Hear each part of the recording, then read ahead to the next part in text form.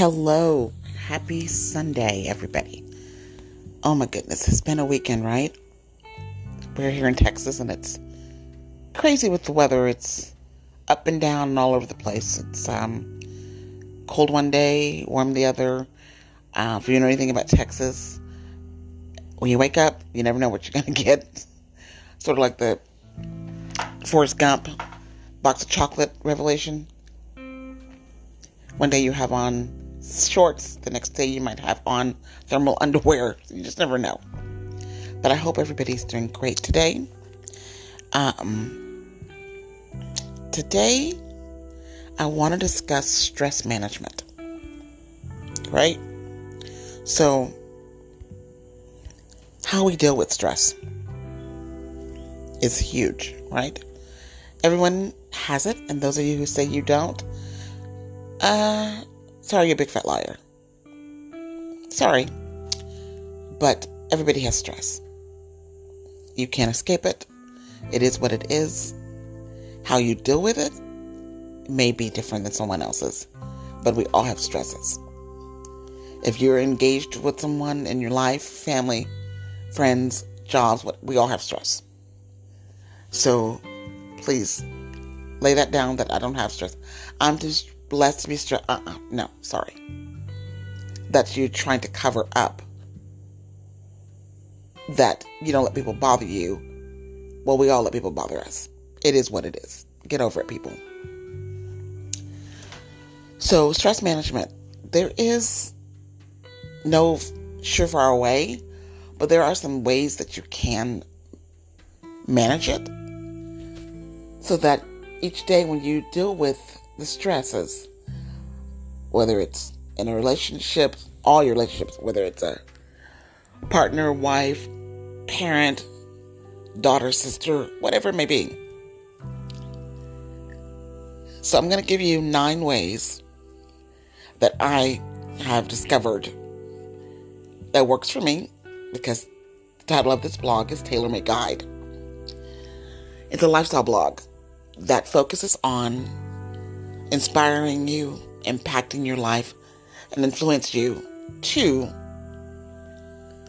live your best life, better your best, and tailor make things for you and no one else. No one else can live your life for you. You got to do it yourself.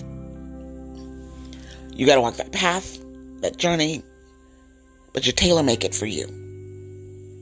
So, stress is an emotion, but it's not fact. It is just what it is. Right?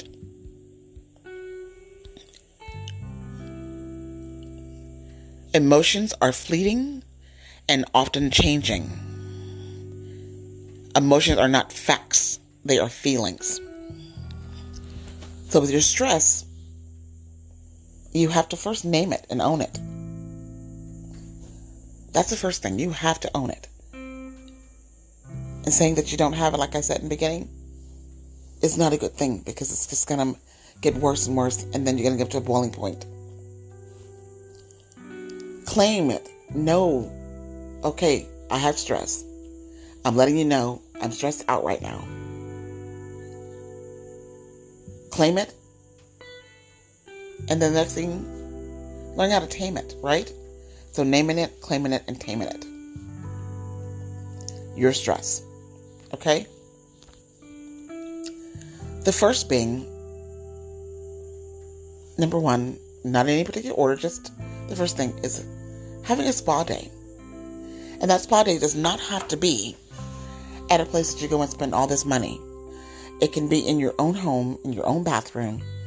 If you don't have this expensive bubble bath, then get you some dishwashing liquid and create some bubbles and call it a day.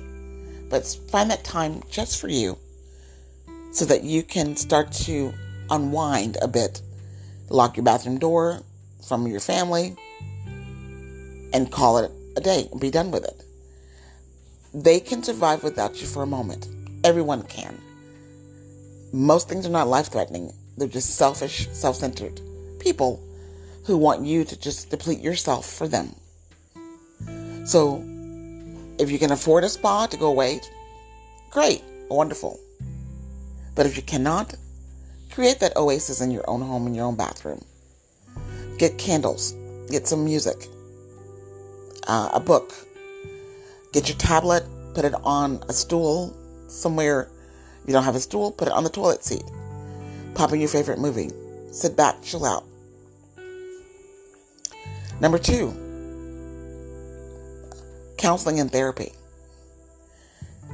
In certain cultures, we don't like to think of therapy and counseling as an option. Oh, those are for those kind of people. We don't do that kind of stuff. Wrong. Everyone needs someone to talk to besides their friends or family sometimes. Sometimes they need someone that's just, a stranger that they know is not going to judge them. It's okay. That's their job to listen. But we all need someone to talk to about certain things. At the moment we feel like, oh, well, you know what? I don't really want to say that in front of my bestie. Not right now. Maybe when I work it through it, I can go back and tell someone. So don't count out therapy. It really can work. Okay? The next thing is exercise. Those endorphins, getting that burst of energy, getting outside, taking a walk. If the weather doesn't permit, pop in a videotape of something that's light. If you're not in that vigorous, I didn't say you have to be vigorous.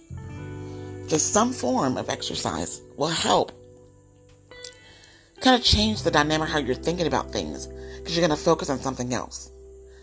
You're going to get the brain flowing, you're going to get the juices going, the oxygen's going to your brain, all of that stuff. So that you're changing and refocusing things. Okay? Music, next thing. Music can really find that favorite song of yours. We all have that one song that we go to that just no matter what we're feeling, it is the end all be all. For me, right now, I have several. The first being Brandy's I Want to Be Down remix with Queen Latifah, Yo-Yo, and MC Lyte. I hear that and I am up and going. The other one right now is just very strange for me, is Chris Brown's, what is the name of that song? Goodness gracious, my brain just go crazy. The beat, I get up and move to that song, and I think I'm one of the dancers in the video. Makes me happy. The next thing is a hobby. Find something that you really enjoy. That you have a hobby and you just kind of let it go because of the stresses of the world on your shoulders. Go back to that. Reintroduce yourself back to that hobby. Or if you don't have one, what are you interested in that you've not done because you're afraid of someone's opinion about it?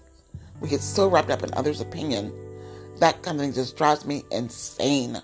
Why do we care about someone else's opinion? If they're not thriving themselves and doing great things, then why do you care what their opinion is? Find that thing that you enjoy, or find something that you've wanted to try and do it. My daughter recently took up knitting and crocheting, and her friends, she's only 16, but her friends call her an old lady while they sit around doing nothing. No, nothing. There's nothing going on. And I'm like, I try to tell her, don't worry about that. If somebody's not doing anything, all I can do is hand out criticisms. You shouldn't even consider that as even a thought in your brain. Let it go. The next thing is time management. Planning out your day. Sundays are the days that I plan out the week. I look at the calendar, see what's going on. I food prep. I try to make sure that laundry is done, grocery shopping is done, the house is clean, so that from the week, because we tend to have a pretty busy lifestyle, the two of us, me and my daughter, we're quite involved in a lot of things. And so right now with COVID going on, it's a bit more relaxed, not as run, because we're housebound most of the time. But even with that, we still have activities that we are involved in. And so when I look at the calendar and see what's going on, what's important, then it allows us to not be so stressed because we know what to expect. So that if something unexpected comes, we know how to juggle that. As opposed to just run by the seat of our pants and just, oh well, this gotta go, we gotta go here, we gotta go there. No. I can't function that way. I don't. Because it just stresses everything out. And I've had to teach her to not just throw things at mom. Oh, well, well, we can't just do that. No, we're not doing that. Another thing is meditation. I know it sounds like, how can I'm stressed out, I don't have time to sit there and just do nothing. Well, if you don't sit there and just do nothing sometimes, then something's going to happen to you. And so meditation seems a bit far-fetched for some people. I can't sit down. I can't quiet my mind. I don't have time for that. It doesn't have to be this long, drawn-out process. Sometimes just sitting there and being still. That's all it is. It's just sitting there and being still. Let's say in the morning you get your coffee. If you're a coffee drinker, coffee, tea, whatever it may be. You sit there, you get it made, and you go back and sit down and enjoy that coffee. Think about the morning. I tend to open up the blinds and let the sun come in. I enjoy savoring the moment of the sunrise in my cup of coffee. As I think about the previous day, what I want to do for today, as I just kind of let go and let in peace, harmony. You can sit in your bed. You don't have to make this shrine someplace in your home. Just find that place that you're going to sit down and have your cup of coffee and just be still. Next is nature. The trees, the grass. Going to the park. Taking a walk through. Just walking and taking in God's creations. Looking at the sky and all the shapes the clouds make. Just nature itself. Flowers. Just take it in. It just change how you're seeing things. The smells. Just take in nature. Be in the moment. And last but not least is yoga. Yoga helps with the breathing. Right? So when you get that oxygen in the brain, because a lot of times you ever catch yourself not breathing, you're so engaged, involved in what you're doing that, I'm just too busy and I'm not breathing. And so yoga really helps you with your posture, with bringing you center, with making you see that you're not breathing, you're not getting enough oxygen in the body. The way your body moves, the different positions that yoga has, brings those extra oxygen to each limb, to different parts of the body. So I just want you to stop and take a moment. Think about those 9 things: a spa, exercise, a hobby, meditation, yoga, nature, time management, music, and therapy. Think about those, right? Have a fantastic day.